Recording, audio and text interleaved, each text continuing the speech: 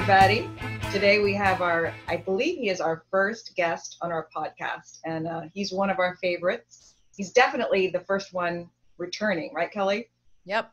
Mr. John. He was in such demand that we had to bring him back. He's Yeah. got so much going on. We got to hear more. Exactly. John D'Amore, right? D'Amore. Wonderful. Thank you. Thank you. Welcome. Yeah. Good to see you, John. Good seeing you both. Wonderful seeing you. Put a little sunshine in your life? Absolutely. Yeah. Absolutely. Okay, so what are we going to talk about today? I know you have a new book that you got out, right? Well, you're the interviewer. Yeah. I can talk about. We want to hear about your new book. Talk about whatever you want. Didn't you co-wrote the new book, right? You wrote it with someone else. No, I wrote the book by myself. Okay. It came from a screenplay that was written by me and somebody else. Okay. Somebody else. Laura Fuino. Yes. Who was it that you wrote it with? She wrote it. She did a great job. And sorry, John, she didn't hear you, the name. It's Laura Fuino. Laura Fuino. Laura Fuino. Oh, okay. We know Laura. She's an old friend of you guys. Okay. And Laura came to me, I don't know, a decade ago. Seems a little longer, but I think that's what it was. And we just met one another. If you really want to know how it happened, how we met, folks, buy the book. She wrote the foreword, and she tells the entire story about how we met at a printing shop in North Hollywood, California. And the good old Valley. Absolutely. She saw my last name on the cover of I was probably running off a copy of my screenplay for The Boss Always Sits in the Back, and she saw my name on the cover, and she's Italian, I'm Italian. She immediately started speaking to me in Italian under the assumption I know anything more than just the curses that I heard my parents and my aunts and uncles say when I was a kid. So I just told her I don't have a clue what you're saying, and fortunately she broke into perfect English. And then she, told me about, we chatted for a little bit, and she told me about an idea she had for a screenplay that, she had just reached a point at, after only 20 or 22 pages, something like that, and just didn't know where to go after that. And by this time, I was doing my script doctor work for the screenplays and the production companies. And so she came to me going, what should I do? And you want to work on this together? And if you like our videos, go ahead and click on like and subscribe. We really appreciate it. Thanks. And, I don't have to tell either of you who've lived in LA and Southern California that when you're in that business, you are constantly approached by people who once you have an in the industry, like I was fortunate enough to have, they immediately, can you help me write my screenplay? Write my screenplay with me. Help me. But I never wanted to really turn people down, especially Italian women. Pretty Italian women. And they don't necessarily have to be Italian. But anyway, so I figured, as I would normally do to when friends would approach me, I'd say, okay, send me the first 15, 20 pages. In Laura's case, it was like, send me everything you got.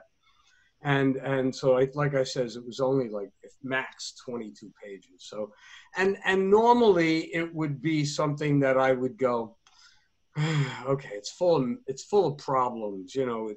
I would just use an entire pen on the first 10 pages, to make my edits and stuff. And oddly enough, Laura's was a really good story, and it was well written. She just, she just had some minor flaws that I was able to take, and we expanded on it.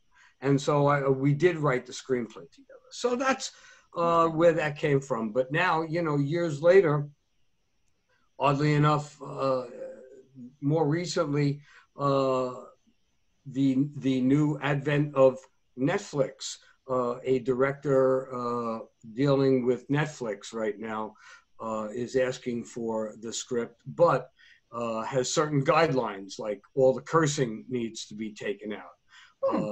So now it's only like 5 pages long. No, so all the cursing had to be taken out, and of course the sex scenes, and then they have a page count limit that they want it to go to fit into certain time elements, and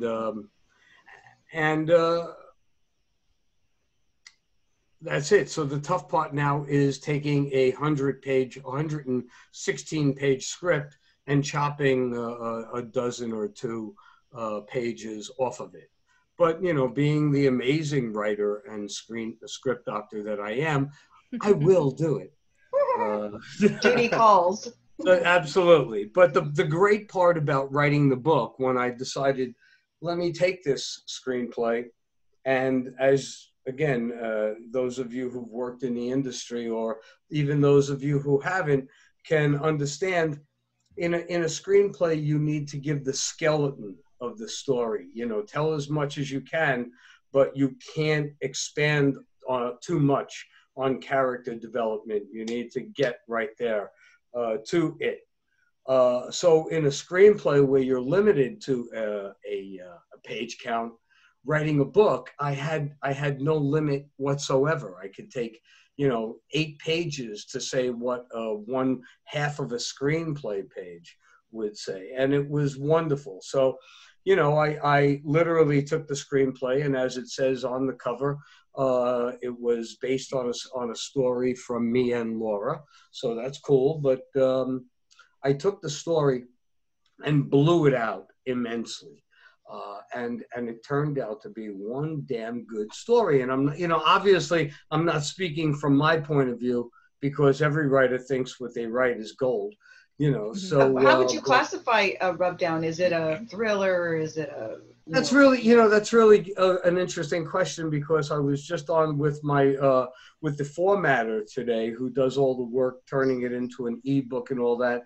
And we had to set it up on Barnes & Noble and iTunes and Amazon, and they asked the same questions, for keywords and stuff like that. What do you see it as? Well, it definitely is fiction. It is definitely has a female protagonist, which is great, because it just tells a wonderful story of a woman who had been screwed over in life and gets revenge. Gets what everybody wants in the end, and then let's see. So it is a thriller. Good. I did put it under suspense. I also put it under erotica. Okay, if you take into consideration that it's called Rubdown, and which and a lot of it takes place in the very elite men's club, that unfortunately the female protagonist gets nailed in or caught in, even though she's extremely innocent. Right. It's the most I'll tell you about the story. Can I read what it says on your website about it? Kelly, I was just thinking, why don't you read what it says on my website about that? Well, just the line that says, a story of innocence, sex, betrayal, romance, trust, murder, and secret identities. So it sounds like it's got everything that you could want. Absolutely. It a little bit of everything. Does. It absolutely does. Juicy stuff. Yeah, it is. I can vouch. I actually heard a little bit about this project when you and Laura were first writing the screenplay, I believe. We had readings for it, weren't you? I don't know if I was in the reading, but I remember hearing about the story, and I know it's based on someone's personal experience, I believe. Isn't that true? Someone that she knew. Now that it's been chopped down and edited so much, I think if that were to be true, it's probably about 2 paragraphs, or maybe about a half a page of what it was. Is that what they call inspired by true events? No, I don't know. Call it whatever you want, Yeah. I don't know. Don't quote me on that. Even in Deadfellas, in my book Deadfellas, which winds up in the last 3 chapters having zombies in it, except for the zombies, in all stories that have been written, there's some truth. There's some, there's somebody's story in there. I mean, somewhere the person who wrote or developed or even thought about Casablanca had to have experienced, he may not have been in Casablanca, but he experienced a woman that he loved who turned out to be married, or, went to a train station and had a letter that, ran in the rain, Good point. Yeah. Something like that. There has to be that in every story. Certainly in all now 5 of my books, there's a little bit of truth in everything. There has to be. You need that in order to, as your seed, even if it's not the primary seed, it might be a branch later on, but you need something to grow from. Right. And it's got to relate to the human experience, something that people relate to. Absolutely. True. Yes. Well, okay, so you have 5 books.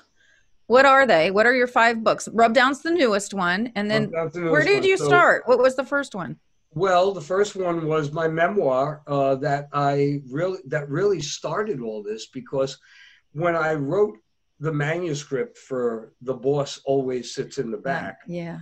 Which I have on my shelf right there. I have on my shelf. That was a true story. Thank you very much. That's a true story. And it actually was something that took place with members of my family back in New Jersey.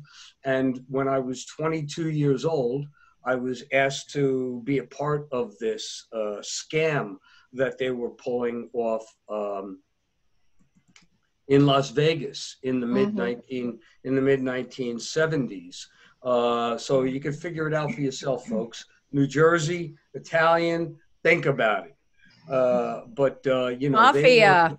They were much more connected. I just did it because I was sort of, the innocent who just happened to be related to one of the people who was in charge. I was going to say you were a rock and roller too, so you had a good heart. Exactly. I was more into my music life at that time. So I did get to have a little bit of the best of both worlds. In all honesty, and it was wonderful. And again, I was 22 years old. It was the mid 1970s. Life was still a lot of fun, folks, and especially for a 22-year-old musician. So anyway. Yes, we've heard a few of those stories. People always say, you should write a book about all that. I was like, man, that book has been written by so many other musicians that mine would pale by comparison, So anyway, so I wrote The Boss and didn't really plan on writing anything after that. And after I published it, I had an amazing run of luck with it for a self-published book, in that I was touring with it for like 3.5 years, where the average writer who writes a book, whether it's self-published or it's, or Random House publishes it, they're happy if they get a good 6 to 10 months out of it, and then they have this obligation to write something else, or, here today, gone later today, and so I had this run of amazing luck. And I always said it was because America really did, regardless of, well, I shouldn't say that.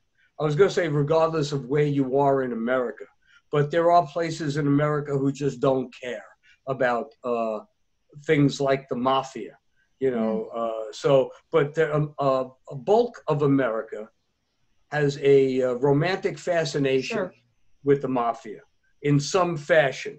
I do believe that it is fading. Those kinds of movies have pretty much had their day. Well, there's a show on right now, Netflix, Fargo, and they just did a big storyline about the mob that goes into Kansas City and all the different ethnic groups. You know, starts off with, I think, the Jews, and then the Irish, and then the Italians, and the Black.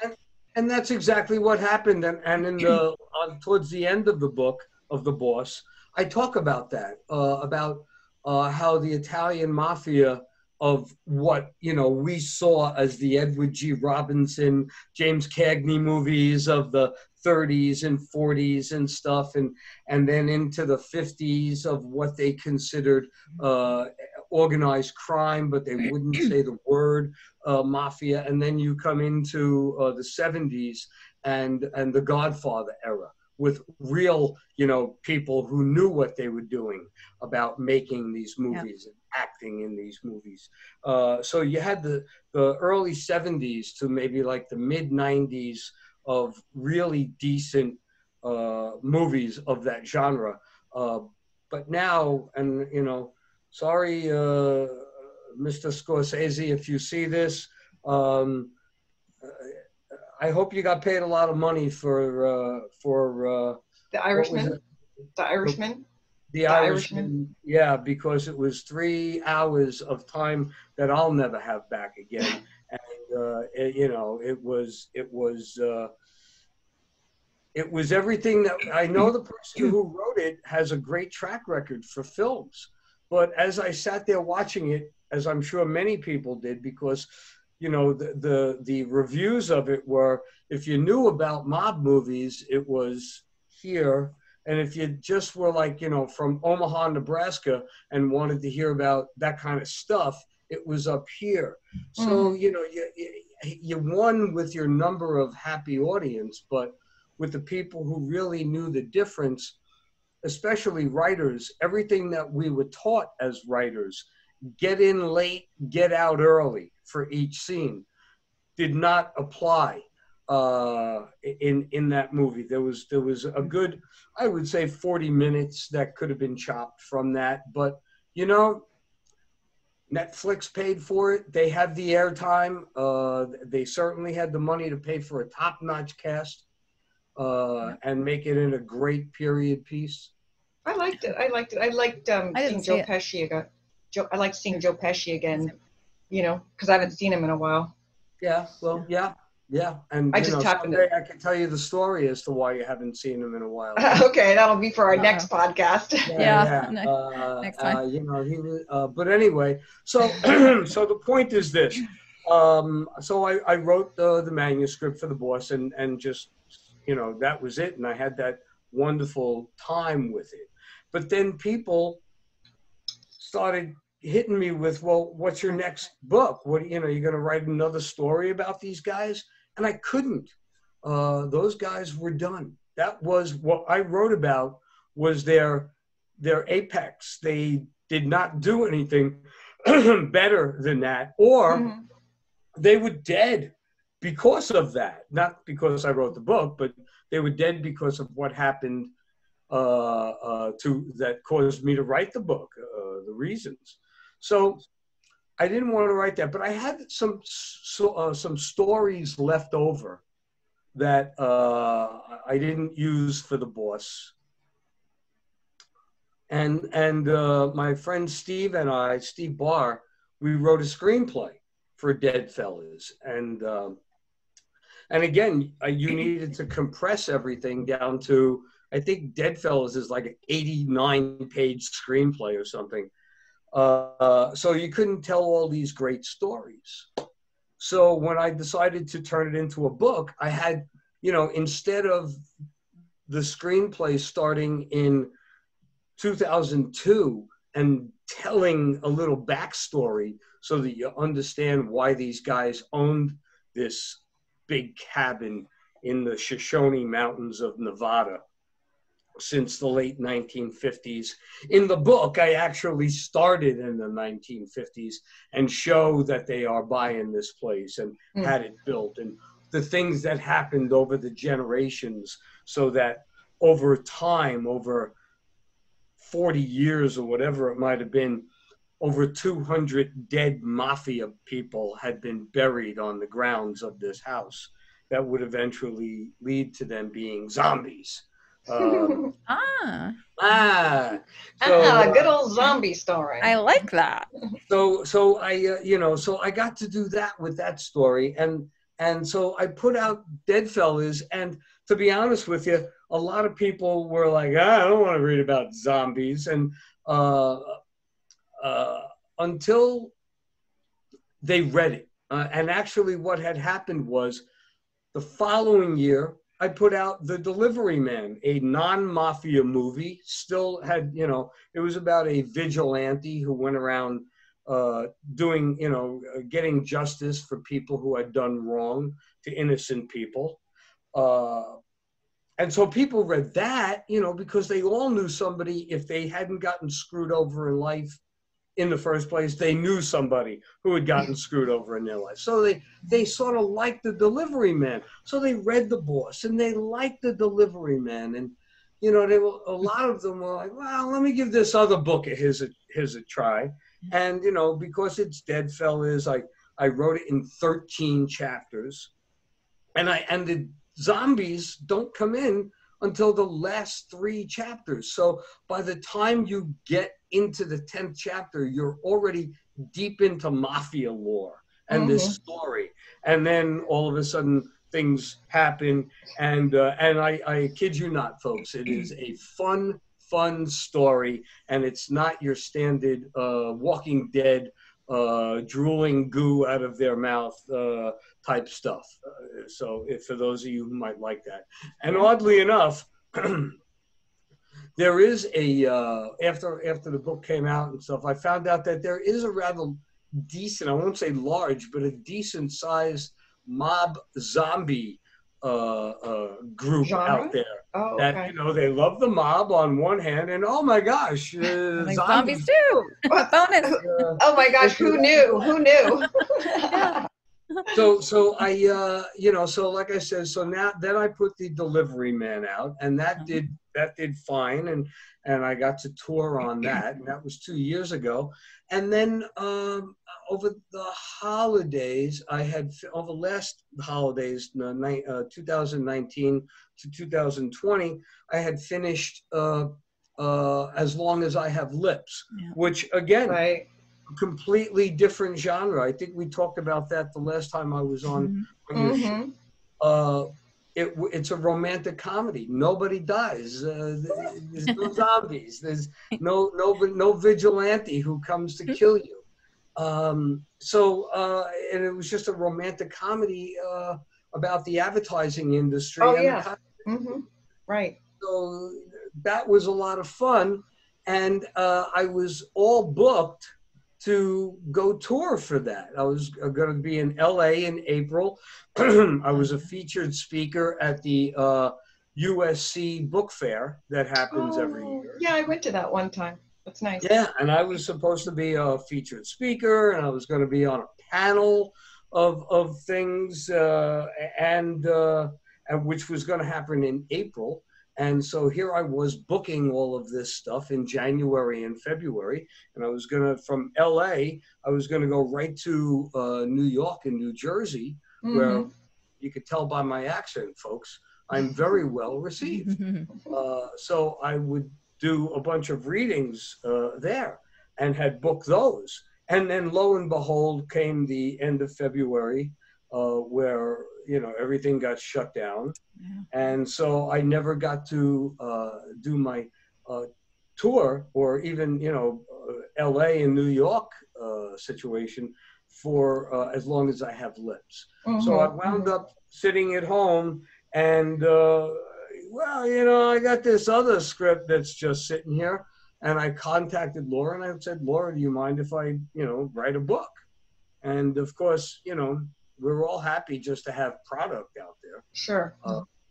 And so she had no problem with it, and I took our screenplay and blew it out into a manuscript and sent it out to a few editors, and they were like, "This is a really good story. This is on the edge, one of those I'm on the edge of my seat type of stuff."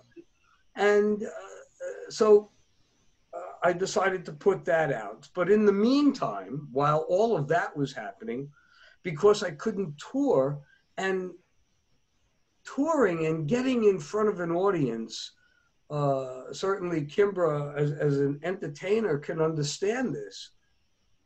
It's what we live to do. The fact that, you know, it's always funny when I think about when I was a musician, and not counting the really good days where I made insane money for showing up in a studio for 3 hours and making more than my father did for working 4 weeks in a factory. When you start off as a musician, you're happy making $50 or $100 a night and schlepping your own instruments and amplifiers and PA systems. And I find that now, and that was in the early to mid 70s when I was doing it.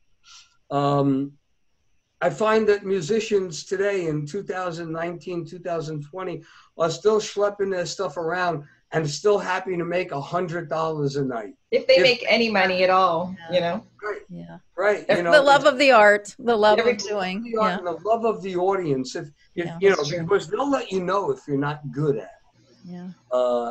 And that's just it. You know, when I was a musician, we were always welcome. You know, it was always a great time. And then when I started doing this for my readings, the Zoom or even just readings in front of an audience, you know, I talked to writers who would get, I don't know, 10, 12, even at a place like, what is that in Hollywood, a Book Soup or something like that? Right, Book Soup in West Hollywood, yeah. You know, they'd be happy if they get 15, maybe 20 people come to their book readings. Mm-hmm, you know?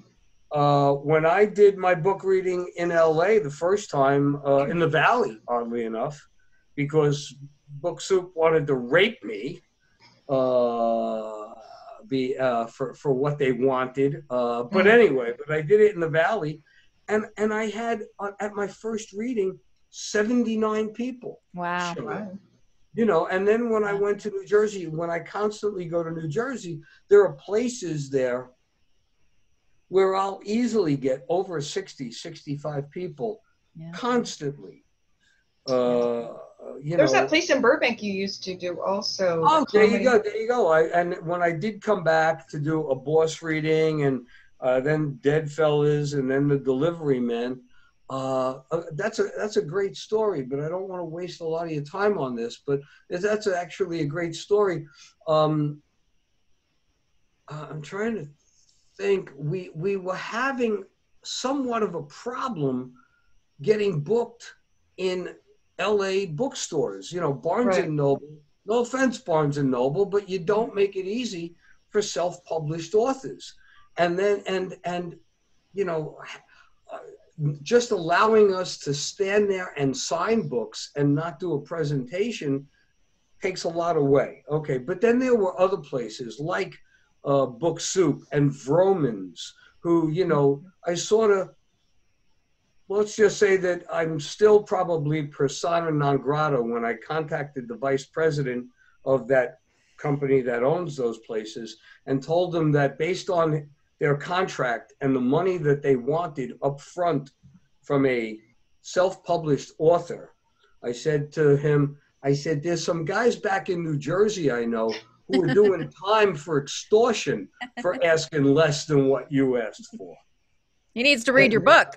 I know, right? Boss always sits in the back. And the thing is, you know, I was telling them I will bring people into your store that have never been there before. Right. And you're going to get 40% of my book. Yeah.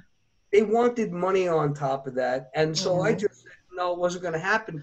And lo and behold, the reading that I arranged, like I said, had like 76, 79 people show up that would have shown up at that bookstore. Okay, you know. Well, you know what? That reminds me. I do want to bring up before we sum everything up our book, Kimbra. Yes. Tales of the Lioness. Right. So I composed. I can't remember when. About 10, 12 years ago. I got 19 stories from women who had gone through fierce battles in life, and they overcame them with great courage. And so I got those stories and did some editing to each one. And Kimbra wrote a story, and I wrote a couple stories. You did a great job. John, I don't know if you remember this, but this was my introduction to you. You wrote one of our little quotes That's by the right. men, and I pulled it up. I'm going to read it. So this is John's quote in our Tales of the Lioness book. Okay. It says, "Women, I've lost my heart, my mind, a fortune, homes, careers, and friendships over them. Yet I long to be in an intelligent woman's company, life and heart. Life may teach us many lessons, but then there are women." I love that. It was perfect. It's beautiful. For our book. Yeah. Yeah. So Great job, poetic. John. Yeah. Nice. Hey, I'm a writer. I'm a writer. That's what I do. You're good with words. You're good with My words. last name means love. I mean, everything. Yeah. You know, you got it all out of me for that. So now, look, just so you know, Kelly, you know, those women in the event, you know, they probably going what they went through in life that warranted them to write, each of them write their stories for that. They would all love a copy of Rubdown, and you and I should talk about that. I'll give you such a deal. But hey, not bad. In time for the holidays, because we got to celebrate. Right? Well, this will be a good gift. So in your life.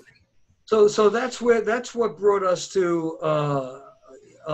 So in Burbank, I was going to do a reading, and we couldn't find a place to do it that didn't want to, you know, ask for an abominable amount of money up front, because I'm self-published, and you know, and they just know that they can take it. They think that all self-published authors it's a vanity project for us. Oh, look, Mom, I have a book on Amazon. Right. No, it's not like that at all. It's something. Otherwise, I wouldn't have written 5 books and did it the way I did it. But the point. If you like our videos, go ahead and click on like and subscribe. We really appreciate it. Thanks. Okay, so when I was coming back to LA to do some readings, I couldn't find a place. Just couldn't find a place. So a friend of mine was a sometime comedian, and he said he was friends with the owner of a place in Burbank called Flappers, which is a very cool place, very large. I asked him, you know, does it have a room that, because I had never been there, you know, does it have a room where I could put in like 50, 60 people or so? And he said, sure, they have one room that holds, I believe it was 65, another one that holds 200. Okay, so I contacted the owner, a very wonderful woman, and she said, what do you want to do? You know, and I said, well, I'm going to come and do a reading. And she goes, we've never done a reading in our club before. And I says, not only that, but I want to do it on a Saturday at about noon or 1 o'clock in the afternoon, because obviously where they are in Burbank, they have all of these parking lots there because of all the shopping and stuff. So it's a great place. It's easy for people to park and then come right into the club. It was great. So she said, we'd never done that, and I don't know if it's worth my time, meaning the club's time. I says, tell me what you need to make it worth your time. She says, well, I need, you know, I think it was like $300 or $400 something dollars, a guarantee to put against my credit card to pay for the kitchen help, the bartender, a waitress, stuff like that. And I was like, okay, you know, because I knew that they were going to serve food, and I know that from historically, whenever I did these events in restaurants, the restaurants just exceeded what they would normally do for that time of day. So I said, and she says, now you got to guarantee me, I think it was like 40 or 45 people. And I says, you know, and I had already promoted, you know, what I was going to be doing coming to LA. So I already knew that I would have that number of people. We just didn't know where it was going to be yet. So I said, yeah, okay, no problem. So she takes a credit card number, and I got some books shipped out there, and I went out to LA, and the room held 65, and there were people lined up around the entire room. They were just, you know, every seat was I can vouch taken. for that because I was there. Everybody was like standing against the door, the wall where there was available wall space. And then there were, you know, there were people outside where the doors are to come into the room, standing in the doorway to come, you know, to watch. Wow. So when it was all said and done, I said to the woman, "You're going to hit my credit card?" She goes, "Are you crazy?" She says, I did better on a Saturday afternoon when I'm not even open than this room normally does on a Saturday night. Wow. And so I said, okay, that's cool. So I did Flappers, and then the following year, and if I'm not mistaken, the first time I did Flappers, Chris Carter, who hosts Breakfast with the Beatles, and then just on KLOS, but now, of course, on Sirius XM. He does that for on the Beatle channel too. Well, he introduced me because not only is he a friend, I am a monster Beatle fan. So he introduced me, and that was great. And then the following year, I went back and did Deadfellas, and instead of having Chris, I had an even closer connection to the Beatles by having Tim Piper, who was the star of Just Imagine. Yeah. Yes, and he's the star of Just Imagine, and he portrays John Lennon better than I've seen, you know, anyone portray John Lennon. And he got up, and of course he pulled me up, and we did a song. And so that was great. And of course I filled it again, and I called her up and I said, "Do you want my credit card? She goes, "No, you just come back in, you're fine." So I came in, did Deadfellas, filled the room again. The following year, I did The Delivery Man. Tim Piper introduced me again. We did a different song together. And same deal. I filled the room, always with 60 or more people. And folks, this is what you do if you're a self-published author and you're being extorted by bookstores because they want to not just take 40% from you, but also they want you to pay for any kind of advertising that you need to pay for, that they will even put in writing. They can't guarantee you an audience. They expect you to bring your own audience in. So get your own audience, go someplace, do it, and make whatever you can off of your books after you print and ship them and promote the hell out of them the best you can. So anyway, so I did that for The Delivery Man. And of course, I was booked to do it again for as long as I have Lips. And then, like I said earlier, we had to cancel the Lips tour and stuff. So that's that. So then when I had to cancel the Lips tour, I was, what can I do? What can I do to get in front of people? And the funny thing is, if you think about it, a year ago, you never heard of Zoom.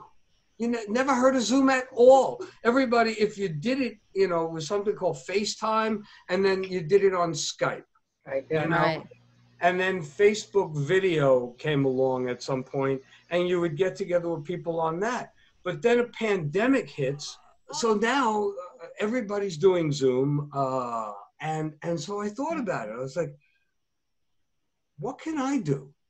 And so I did a test Zoom reading, for the area where I was living, and put out an email to the locals saying I'm going to do this, and then got together with the people who produce or who put together and build and format my books, and they're knowledgeable in what you do. None of us are as well lit as you two are. I just want you to know that, no matter who I deal with. Well, we've been studying and practicing this. You know what I'm saying? I understand that. And that's why I enjoy doing your show. You're the most professional. I assure you. Thank you. Oh, no, I know. I've done some Zoom with some people. It looks like they're in a cave or in a dream. And I'm like, I know. So I did a local thing through them. I let them run it so that it starts off with, you know, me on my my screen, not you know, just that image that goes up when you're not on the screen, you know, like this, folks. There you go. So I have that up. And then with each of my books, I've been very fortunate in that talented friends of mine from the music industry have written songs to go along with my books. So I'll play that as an introduction, and not with the original lips, as long as I have lips readings, but more recently with the ones that I've been doing now with all of my books, some well-known people have come forward and introduced me. You know, after the song fades, they'll come on, hi, I'm so-and-so, and blah, blah, blah, and I've known John since, and he's a lunatic, and he never knows when to shut up.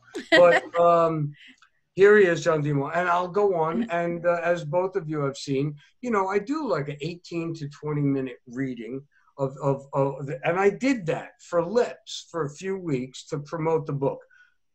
It was fun. I got in front of a lot of people, but certainly not as many as if I went on the road, and we weren't limited, you know, in the way that we are. So you know, I had fun doing it. In the meantime, like we talked about, Rubdown was getting ready to come out, but then ever the marketer that I am, Thanksgiving and Christmas were coming up, and there's a reason why I do sell the number of books that I sell, is because you got to know your market, and you have to be able to, you may not be able to take out a TV advertisement, but fortunately through social media, you can let your buying public know, or the people that you are interested in books know. And so for the last few weeks, I've been having readings of my 4 other books, one on Saturday, one on Sunday, the following week, one on Saturday, one on Sunday, which I just finished one earlier today. I did the delivery, I did As Long as I Have Lips. Tomorrow, I'm doing The Boss Always Sits in the Back. But what I really would like to talk about is the one that I'm doing next week, which I believe is the 12th and 13th, I guess it will be. Yes, that would be next weekend, 12th and 13th. Yeah, 12th and 13th, I'm doing both days at 1 o'clock Eastern, 10 o'clock in the morning Pacific, and you figure out the rest in between, regardless of where you are. Central people. And Mountain, don't forget Mountain. Oh yes. And I do a 20-minute reading of Rubdown, which will be the first readings of Rubdown, and they are available for purchase now, which is cool. Okay. And I've had a very good run of advanced sales on that. So, are you going to be doing this through Facebook Live or Zoom or? No, they're all done through Zoom. Okay, Zoom.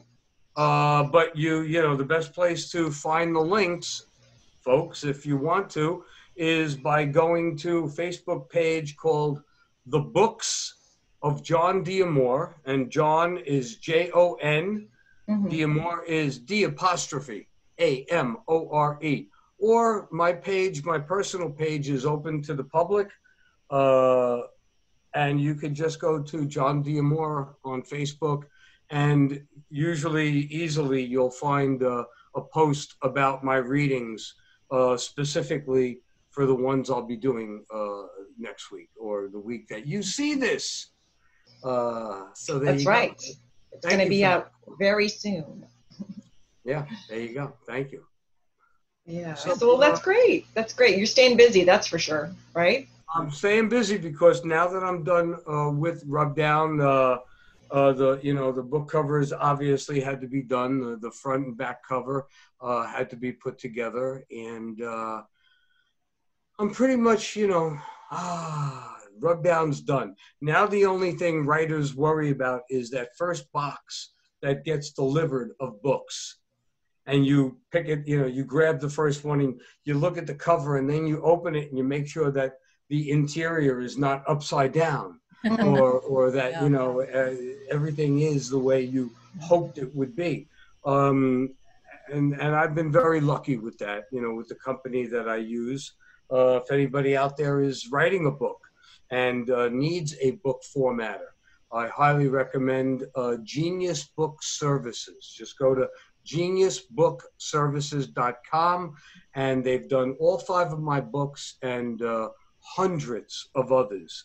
And excellent people. And John is very particular. I can vouch for that. So they they're will also. Thank you. They will also tell you that I have my own style of the way I want my interior pages laid out, the chapter headings. I'm the only person they know that has a cast of characters at the end of each book. Okay. Because I started that with The Boss Always Sits in the Back, because people like, Kelly Richardson or Kimbra Westervelt aren't always good with the Italian last names when you put 40 or 50 of them in a book together. So I had a cast of characters in the back in case you didn't know, you forgot who you were reading about. Who was this guy again? Go to the back of the book, look him up, see what family he might have been connected with, or who he is in the story. And people have found that to be helpful. So I've done that in every book since then. And what's even funnier is in Deadfellas, I talk about these guys again. These were mafia guys in Deadfellas, but much more of a comedy, who sit around and make what everybody outside of New York and certain boroughs of Manhattan called sauce, we would call gravy. And so we would have a thing called Sunday gravy that you would make with meatballs and sausage and everything else for your what nowadays is just called pasta. We called it macaroni, spaghetti, macaroni, and so in the back of Deadfellas, I have an actual very authentic New Jersey Sunday pasta recipe. John's a pretty good cook. I've had some things he's made. He used to organize that the jazz festival. Remember the jazz festival at the Hollywood Bowl? Yeah. You'd get all these people. It was like a big annual event, right? Wow. Yeah. I would buy. We would get approximately 40 people and buy 50 seats. So that there would be space, and then you'd have room to bring your cooler and all that. We would buy 5 rows of 10 seats together, and every year, and it was just the greatest party. It was. I know. It was like I said, it was kind of a historical annual event for the D'Amore crowd. Usually at the end of February or the beginning of March, I would send out this email going, okay, it's that time of year again. This is how much it's going to cost. This is what we're going to do. If you have me, get me your money by this period of time. And once we have enough for 50 seats, we're closing it. And Kimbra, you were at quite a few of those. I have pictures of Kimbra that someday I will use to hold it against her. Money. Because you know how picky I am. Like, no, don't show that picture. She always has to have photo approval. I do. Just so you guys know out there in podcast land, I have photo approval. But just so you know, she's never taken a bad photo. Ever. No, I would disagree with that. But I'm always telling John, don't show the one without the makeup. No. She's always beautiful. Yeah, that was always a lot of fun. So that's what's going on. You pretty much got the history of my books. So so now I'm writing another book. Oh wow! Of course. So I'm already like 5 or 6 chapters into my next book, and as I did with the first 5, no 2 are actually in the same genre. This one is going to be a science fiction book, and knowing me, it's already leaning towards comedy. I like that. A comedic science fiction story. Okay. But the good part ends. The good part is I know how it ends already, and Earth blows up. Okay? Oh, okay. The We don't end like of that, it but- is Earth blows up. Uh-huh. But it's not for at least another 5 years from now. So Oh, don't five? I worry. thought you were going to say Okay, we like got 5 years. I Wow. thought you were going to say like hundreds of thousands of 5 years. I better get some stuff done. No, yeah, that's it. But you may want to take out a big mortgage. Oh, okay. Yeah, do a refi, get the money now. Spend all your so- savings. So what other questions do you ladies have for me? I was just going to ask you to, if we haven't said it already, to say your website again too, John. You can buy. Thank you, Kimbra. I forgot about that. But you can buy. You can find out everything you want to know about me and more, and purchase my books in combo discount packages. Mm-hmm. And if you buy them, obviously, through my website, I will sign and personalize them for you. And for the exact same price, you can go to Amazon or Barnes & Noble, but you won't get them autographed or personalized. So go to www.jondamore.com, jondamore.com. And it'll take you right to the page. And you'll see, you can walk through the very few, if you go to the photos page, you probably will see several of Kimbra. Oh, God, no. But, those were all from my LA days. I haven't updated that for some reason, but everything else is updated, and you can go to the buy page. You can go to the books page and read the synopsis for each of my books, and then go to the buy page and buy 1 or 5 in the combo packs, or however many you'd like. And Now, that would be wonderful. Any plans to come out here, in 2021? Have you been thinking about that? Yes. Yes. Okay. It all comes down to the safety factor. And when I say here, guys, I mean LA, because he's in. Yeah, where is John? Yeah, where are you? Right now, I'm on the East Coast. Gotcha. Yeah. So I would say absolutely, because I love to promote the book there. I love seeing my friends there. You know me, and walking along the beach in Malibu, I would just do that because it was, Tuesday afternoon. What are you going to do? Let's go for a walk on the beach in Malibu. John loves Malibu. That's like your little place you go to recharge, right? Absolutely. As a matter of fact, a lot of the book, The Boss Always Sits in the Back, and the screenplay. When I got to LA in 1999 to begin writing what would become the manuscript for the book, I guess I just got tired of hanging out up at that house up on Mulholland Drive. Oh, sometimes. yeah, that nice house up there. And I would take my laptop computer and drive out to Malibu and go to a place called Duke's. Okay, and in Duke's, you can either sit in the restaurant or go towards the end. I think it's called the Tiki Bar or something like that. Oh my God, I love a good tiki bar. and I would sit out on the sand, under an umbrella, a thatched umbrella, at a table, and they would have plugs. Even though I plugged in the laptop, but they would have plugs, and I would sit there and drink Bloody Marys and eat lunch. And just drink Bloody Marys and just, did I mention drink Bloody Marys? Yeah. And take my shoes off and sit in the sand at these tables. And I would just, stream of consciousness, remembering all these things I did back in the late 70s with these guys in Las Vegas and all these side stories that went along.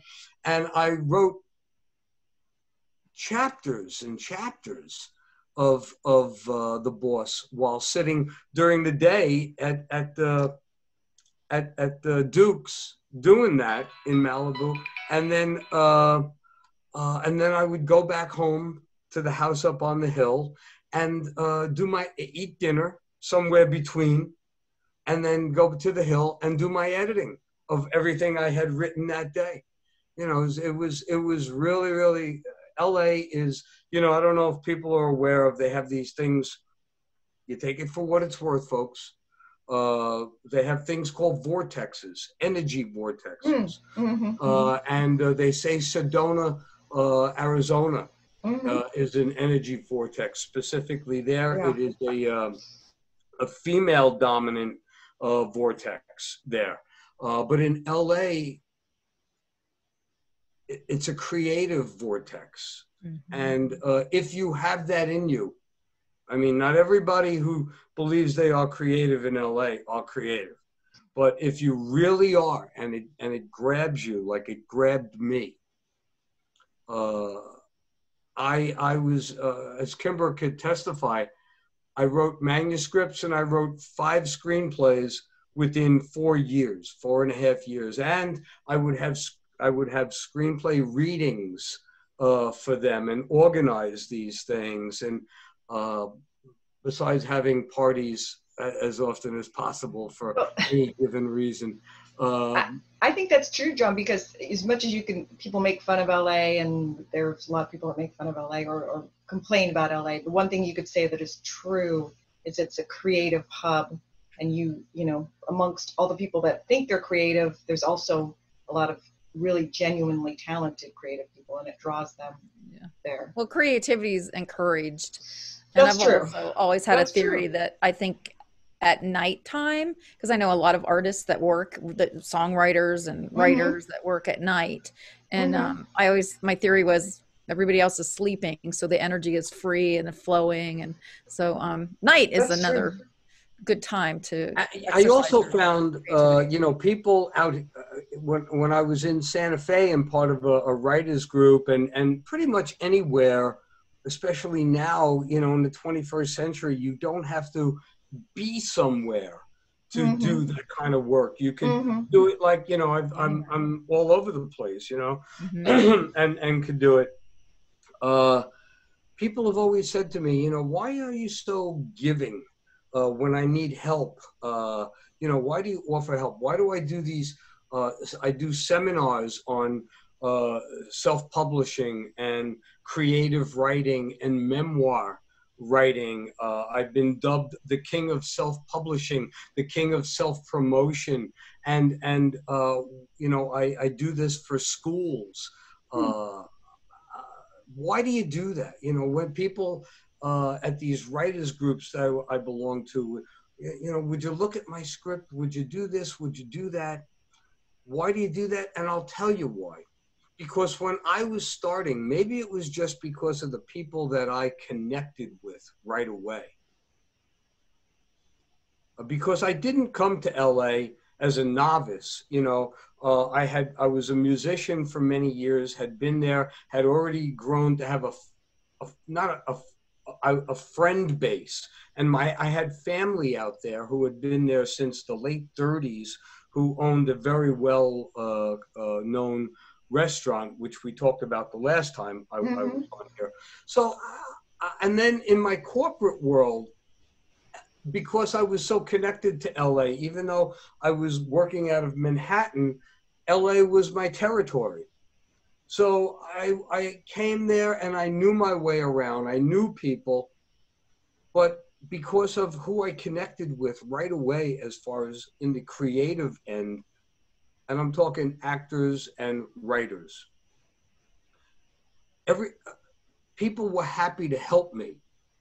You know, they saw that I didn't come to them with no talent and say, help me get talent. I came to them with an ability, with the talent. And they helped me grow from there.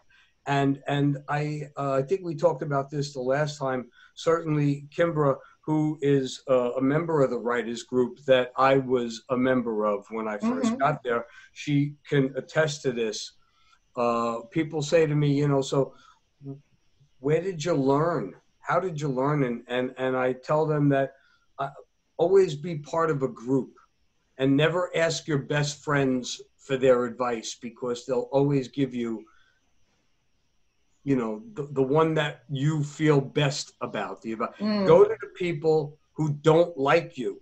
And I used to go to people in the writers group that didn't like me. and who really had a Well, they'll be more honest. their butt Yeah. about people who, one specifically who, was in the writers group, a young kid, younger than me, who just couldn't believe that somebody at 22 years old, like I was in the book, was doing as well as I could. And but in the end, he gave in and said, but the book is entertaining. And, just because I don't buy into you, because I know you, the character in the book is just fantastic, So go to the people who aren't your friends for a real good review of your story, because if it's really good, even they will tell you it's good. But that's neither here nor there. That's true. One of the things that I say when they say, where did you learn, your craft? And I immediately come back and I say, well, not only did I learn from the people who knew more than me, but I learned even more from the people who knew less than me, from the bad writers. Say that one more time, John. Say that one more time. I learned even more from the bad writers, because I would sit there, as I'm sure you do, and you sit there and you go, this is terrible. This is just not good. Right. And it teaches you what not to do. Sure. When people like that are given comments to make their thing better, and they come back a few weeks later and it's just as good, it just teaches you this is a project or that I can't use as an example, or this writer is somebody whose opinions I just can't learn from. And then on the other hand, there are writers who just give such great insights into what you're doing. That's true. That's true. And the writers group that you introduced me to, there are a few people I feel that are like that, Yes, but it's not just there. I mean, Sure. in Santa Fe, it's there. It's no matter where you go. And the problem is, the real problem is, especially now where you can't go to LA and relocate or stuff like, you live in just, somewhere in the middle of Kansas, and you're a good writer. And I tell people, you need to surround yourself with other writers. Good or bad, you need to surround yourself with them, because you'll either learn because they're good or you'll learn because they're bad. But you need to surround yourself with them to see what other people are doing. Right. And this now is the only way to do it. And so many writers are being stifled because they're not around people. Think about it. Where could there be writers groups? Chicago, Santa Fe, only because it is becoming an entertainment hub. I'm sure Atlanta has really That's good true. writers groups. Right. Probably in New York City, there's an abundance of them. LA, thousands of them. And maybe in San Francisco, I couldn't tell you. Good point. But if you're, my advice to anybody out there who sees this anywhere, and I'm speaking just about the United States. Certainly when you pass me this link along for this podcast, I'm going to pass it along to friends in other countries. Yeah, and it's the same to you. Find groups of writers, and not always, your genre of writers. Don't join a romantic comedy group or a sci-fi group. Join a group that is, well-rounded, so that you could see, and make sure that they are at least following the rules of one book.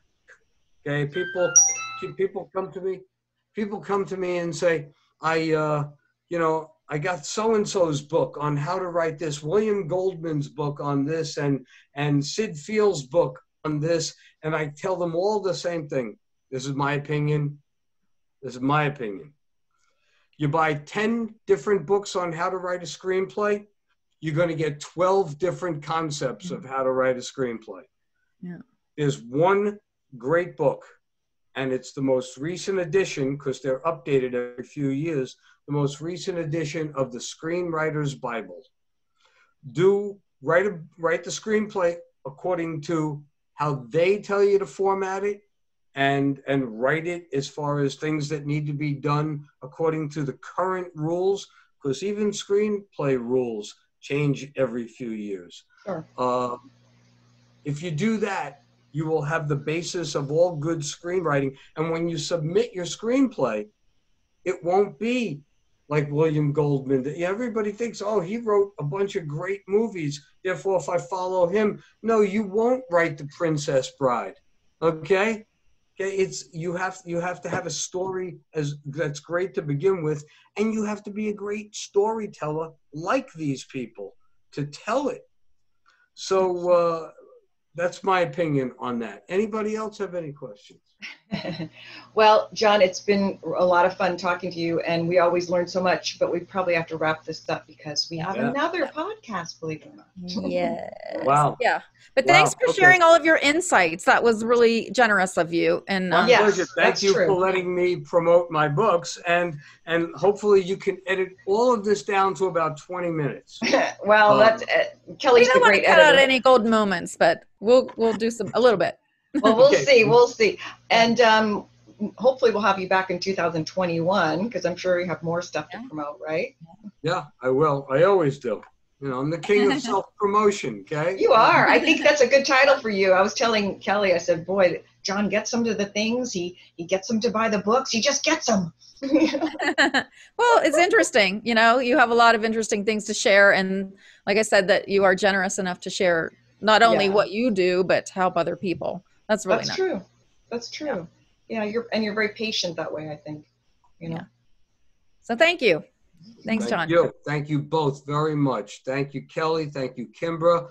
And keep safe, everybody. Okay. We'll see you soon. Yeah. Bye-bye. Talk to you later. Bye.